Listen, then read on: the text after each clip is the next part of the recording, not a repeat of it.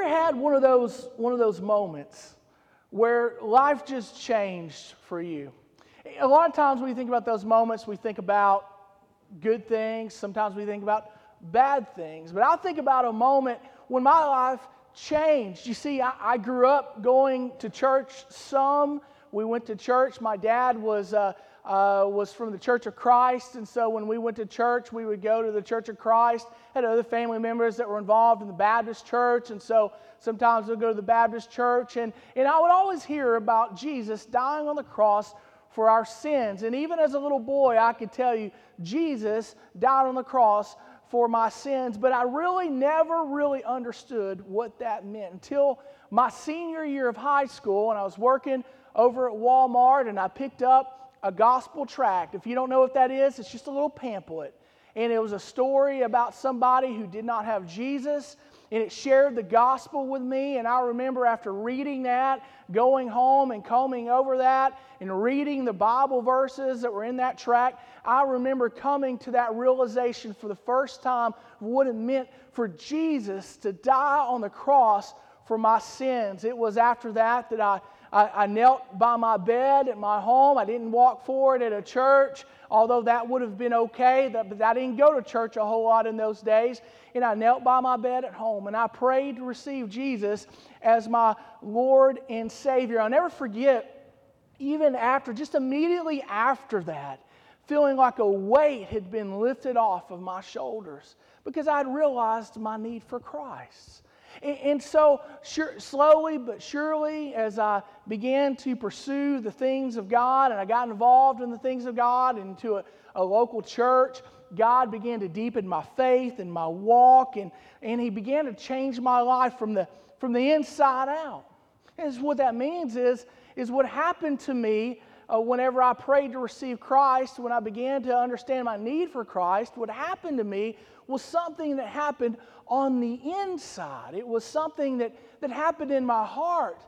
And over time, as I dug into the Word of God, He began to change my attitudes. He began to change my habits. He began to change even the kind of entertainment that I really sought after and that I wanted to see. He changed my idea of what it meant to have fun. But over time, what God was doing in my heart became evident in my life. The heart change became a life change. In the book of Ephesians, we see this.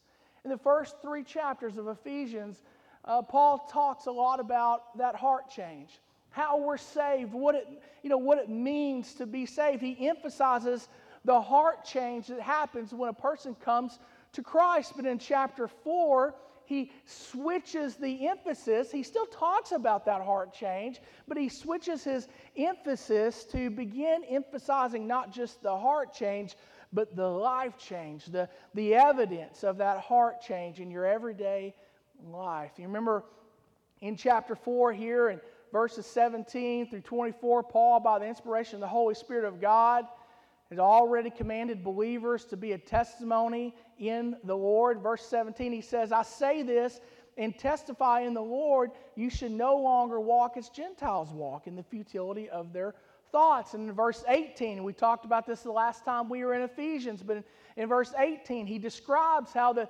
Gentiles or the lost people live. He says they're darkened in their understanding. They're excluded from the things of God because of the ignorance that is within them and because of the hardness of their hearts. They have hard hearts. They became callous, and they gave themselves over to promiscuity and for the practice of every kind of impurity with a desire for more and more. But in verse 22, Paul says, but you believers, you are to be different.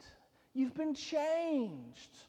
He says, you took off that old way of life, that old self that was corrupted by deceitful desires, and now you're being renewed in the spirit of your minds. And he says you put on the new self, the one that is created according to God's likeness and righteousness and purity of truth. And we're going to pick up here in Ephesians 4 in verse 25. We're in chapter 4, verse 25, and we're going to read to the end of the chapters. We see some evidence in what we are to be as believers if we are people whose lives have been changed by the gospel of Christ. So, Ephesians chapter 4, starting in verse 25. Since you put away lying, speak truth, each one to his neighbor, because we are members of one another. Be angry and do not sin. Do not let the sun go down on your anger, and don't give the devil an opportunity. The thief must no longer steal. Instead, he must do honest work with his own hands, so that he has something to share with anyone in need. No foul language is to come from your mouth, but only what is good for building up someone in need, so that it gives grace to those who hear. And don't grieve God's Holy Spirit. You were sealed by him for the day of redemption. All bitterness, anger, and wrath, shouting, and slander must be removed from you, along with all malice. And be kind and compassionate to one another, forgiving one another, just as God also forgave you in Christ. Father, we pray that you would help us to understand, Father, what it means to be believers whose lives have been changed by the gospel of Jesus Christ.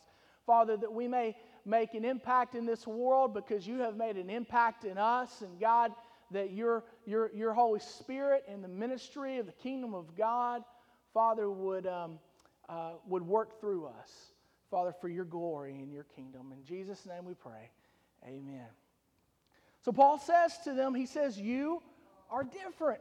The lost people, they act like lost people because they're lost people. But you, if you're a believer, you've been changed by the blood of Jesus. In a life that is changed by Christ should be, the first thing is committed to the church.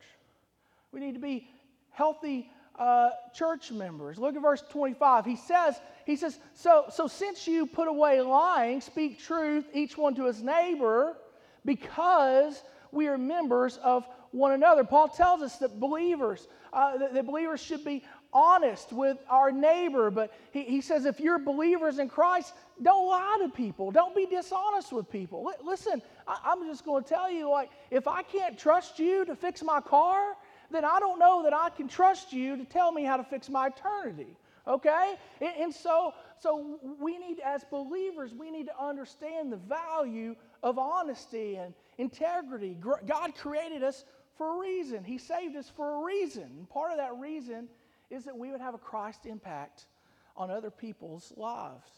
If you're going to make that kind of impact on someone's life, they need to be able to trust you. You can have all the wisdom and knowledge and truth that there is to possess in your head, but if somebody does not trust you, they're not going to care what you have to say. We live in a world, listen, the world we live in, it's hard to trust people, even when people say that they're believers in Christ. I want you to notice, though, the motivation for what Paul is telling them. He says you got to be honest with one another because we're all members of one another.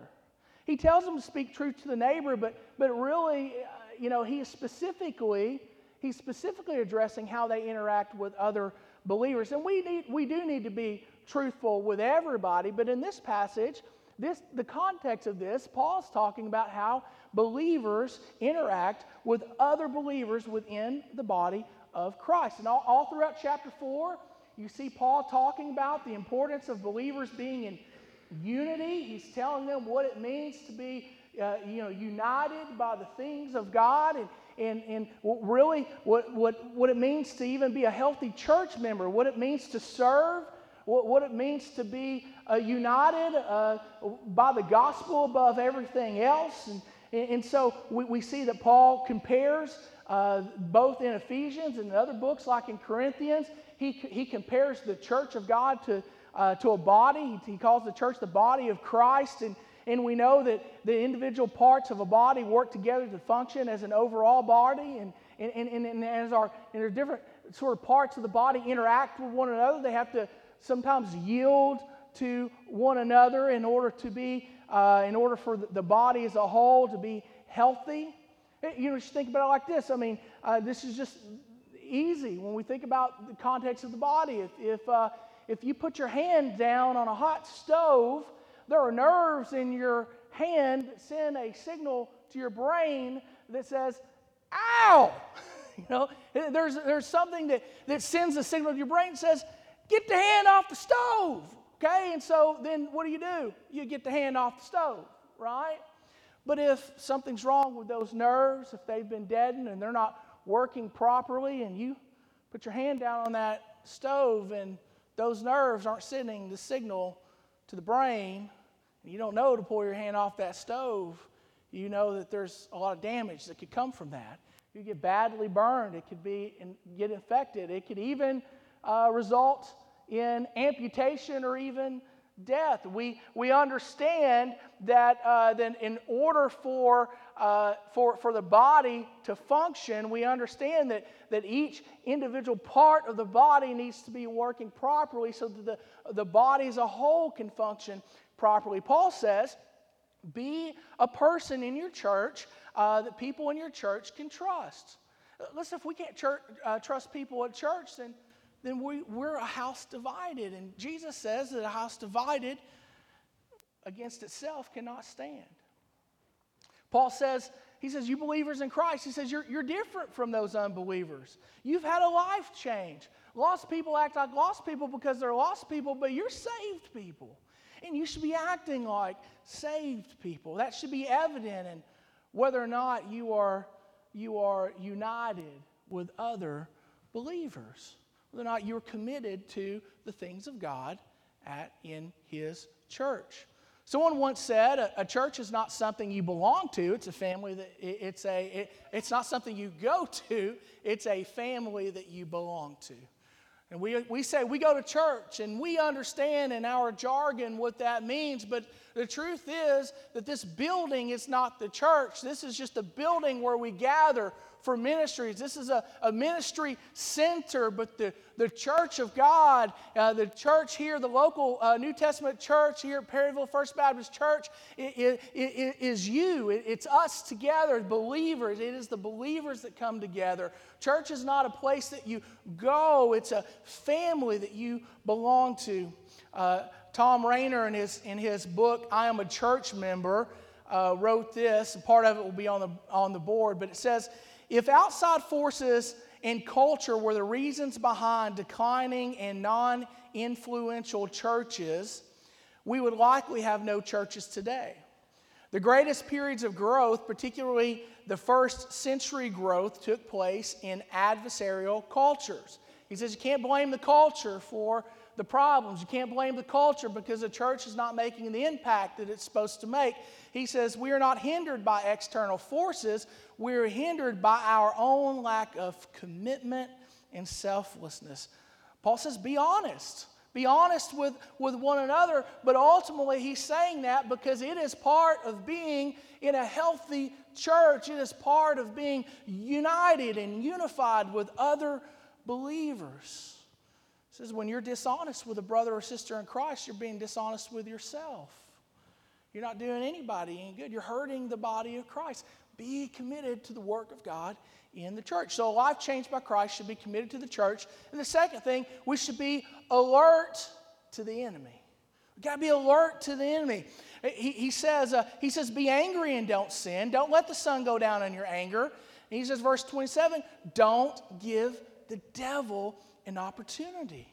Don't give the devil an opportunity. He says the thief must no longer steal. Instead, he must do honest work with his own hands so that he has something to share with anyone in need. Notice, Paul doesn't say you're not allowed to get angry. He doesn't say you can't get angry.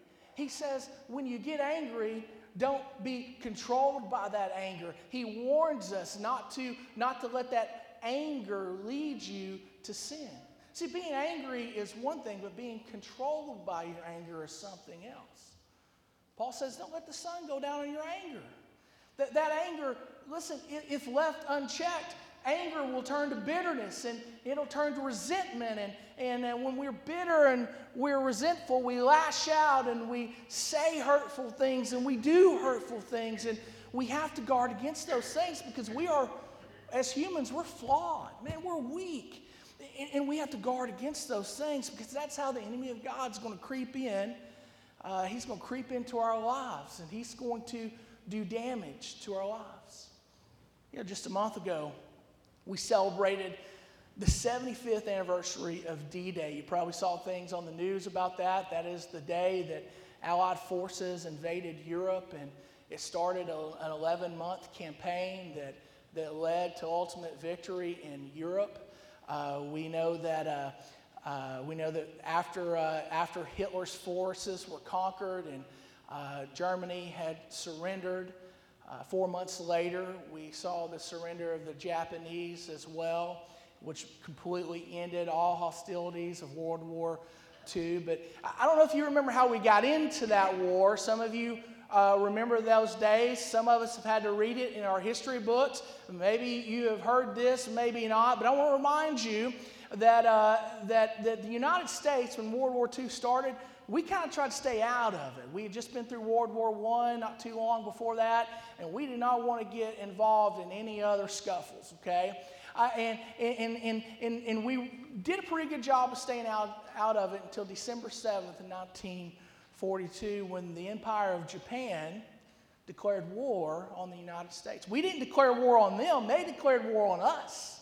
They bombed our naval base at Pearl Harbor, killing over 2,400 Americans. Most of those were soldiers in the Navy, but some of which were citizens of the United States, civilians. You see, we stayed out of the war. We hadn't declared war on anybody, but there was an enemy who had already declared war on us. And even though we didn't go looking for the confrontation, when our guard was down at home, when we felt the most safe, is when the enemy attacked. Listen, friends, the enemy of God has declared war on you. When you let your guard down, when you feel like, hey, it's all good, I'm okay. I'll just take a break from the things of God. I'll just let up on this little thing in my life or that little thing in my life. We let our guard down. You see, the enemy will come creeping in. And when he does, listen, if you're a Christian, you have to understand your salvation is secure. If you know Jesus Christ as your Lord and Savior, 1 Peter chapter 1 tells us that our inheritance will never spoil, fade, or perish. It's kept in heaven by God's power, not by our power. It's kept in heaven by God's power for those who are in faith. But that does not mean that we cannot struggle with sin.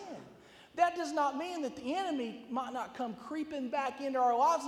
Now he's going to rob you, but he won't rob you of your salvation, but he will rob you of your joy. He will rob you of your fellowship, your right relationship with God. The enemy will rob you of your joy within your family. He robs you of joy at your job and in your home, and he can suck the joy right out of it just like that. See, when you come to Christ, you made a decision to repent and walk towards the things of God and walk away from the things of the enemy. And you made a decision to say, hey, I'm done with this. I'm done with that enemy. But the reality is that enemy is not done with you. He's going to keep chasing after you, and he's going to keep tapping on your shoulder. He's going to keep trying to get your attention so he can discourage you in your faith. He can distract you from the purposes of God. Listen, don't give him an opportunity. Be alert. The truth is, the enemy of God, just like any other enemy, he's going to attack the places that are the weakest. He's going to attack you in the areas of your weakness. And Paul specifically mentions 4 categories of weakness in these verses. The first category of weakness is bitterness and hate. Now, he doesn't say that exactly, but he says, be angry and do not sin. He says, don't let that sun go down on your anger. He's warning them not to let it fester. He's warning them not to let it turn into bitterness, because that's what lost people are expected to do. But saved people that have had a life change, are expected to deal with things differently than that. He warns us, I believe, here against bitterness and hate. Then he warns us against theft and dishonest gain. He says, if you made your living as a thief, he says, I get it. There are people who have always stolen things, and that's how they've gotten by in life. But if you are saved, it's time for you to get a job and start making an honest living. He says it's time for you to be an honest person in that way. People who don't know Jesus, they're expected to steal, but believers in Christ are expected to work for their food and for their possessions. He warns against greed, because when he talks to them about working an honest job, he says, I want you to do that so that when there's someone in need, you can share things with them. He says believers in Christ are to willingly share that which rightfully belongs to them with those who are in need. I want you to notice it does not say that believers in Christ are to be Robin Hood, steal from the rich to give to the poor. That's not what this says.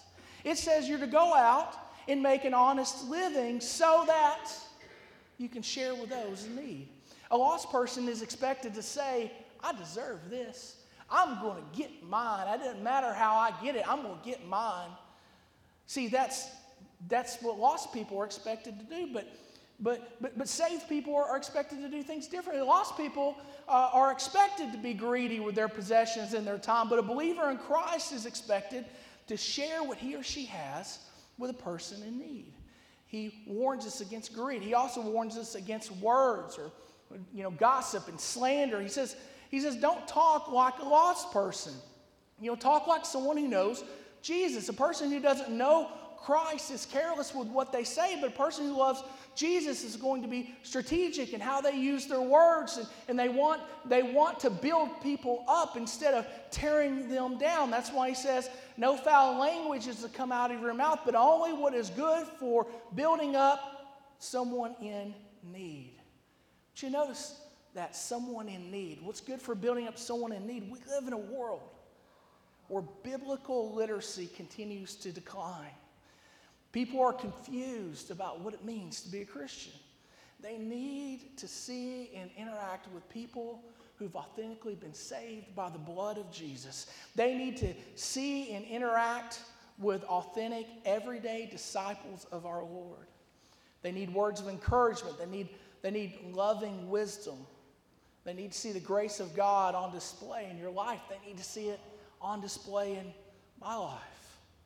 And when we fall prey to hatefulness and to dishonest gain and greed and gossip and slander, then we are giving the enemy of God an opportunity to slide right in and offset some of the things that the ministry of Christ has done in our lives and the lives of people we love and people we know.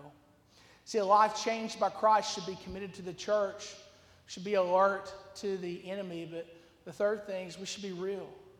Be real with God and with others. He says, and don't grieve God's Holy Spirit, for you are sealed by him for the day of redemption. And all bitterness and anger and wrath and shouting and slander must be removed from you with all malice. See, when you stumble in sin and you give the enemy of God an opportunity to sneak in and do damage to your life and the lives of people you know, when that happens, Scripture teaches us that it grieves the heart of God. It grieves the Holy Spirit. It deeply saddens him. It saddens him because he loves you. God loves you, and he created you for a purpose. He saved you for a purpose. He has in mind for you the best of the best in the universe, which is God. He has in mind for you to have a relationship with himself, and there is no better entity, there is nothing better in this world or this universe than the love of the Lord our God. The Bible says that Jesus is the very demonstration of God's love to us. It says that God is love. You see, Jesus created you to be connected with the love of God. Christ is your creator and he is your completer. He created you for a purpose, and he will bring that purpose into completion within your life. The more you pursue the things of God in your life, the more Christ is going to work to bring you to completion. It's a lifelong process. Listen, it didn't happen overnight. It's a lifelong process that really we won't fully experience. That it will happen in its fullness when we step from this life into eternity. But there is a measure There is a measure of completeness that we can experience here on this earth as we pursue the things of God. And Paul says, don't grieve God's Holy Spirit. He says, you were sealed by him for the day of redemption. He says, this is not who you were created to be. When we pursue the things of the world, it grieves the Holy Spirit because he loves us. He created us for a reason. He saved us for a reason. If you say, listen, if you say that you love Jesus, but your faith is lived out casually instead of being lived out all in, then you're not being real with yourself. You're not being real with others, and you're not being real with God.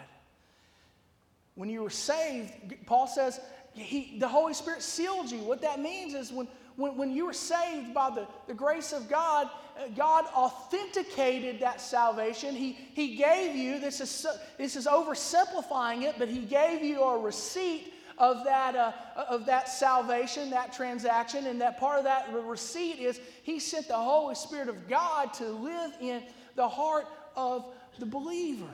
So your life should look like the life of a person that's carrying the Holy Spirit of God.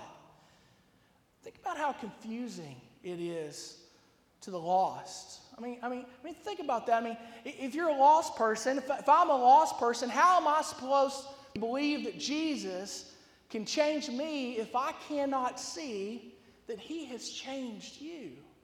How can I believe that Jesus has something different for me if you're not any different from anybody else? See, a life changed by Christ, should be real with God and with others, but also needs to be and should be a reflection of Christ to others. That's why in verse 32 he says, be kind and compassionate to one another, forgiving one another just as God also forgave you in Christ. See, when we're vengeful and vindictive towards others, we're not reflecting the God of love. When we're vengeful and vindictive toward others, that's not the God of love. That's the God of us. That's the God of me. That's what my sinfulness really wants to see happen. But the reality is life is not about me. Life's not about you. It's about God. Remember, he created you. He saved you. He purposed you. That's why Paul says, chapter 4 here, right here where we are, the very first words in that chapter, he says, therefore, I, the prisoner of the Lord, urge you to walk worthy of the calling you have received. He says, if you've been changed by Jesus, sets the tone. Verse 1, if you've been changed by Jesus, you should live like it. Be committed to his church. Be alert for the enemy. Be real with others and with God, and be a reflection of Christ to others. See, the deal is that he died for you so that you may live for him. Let's pray.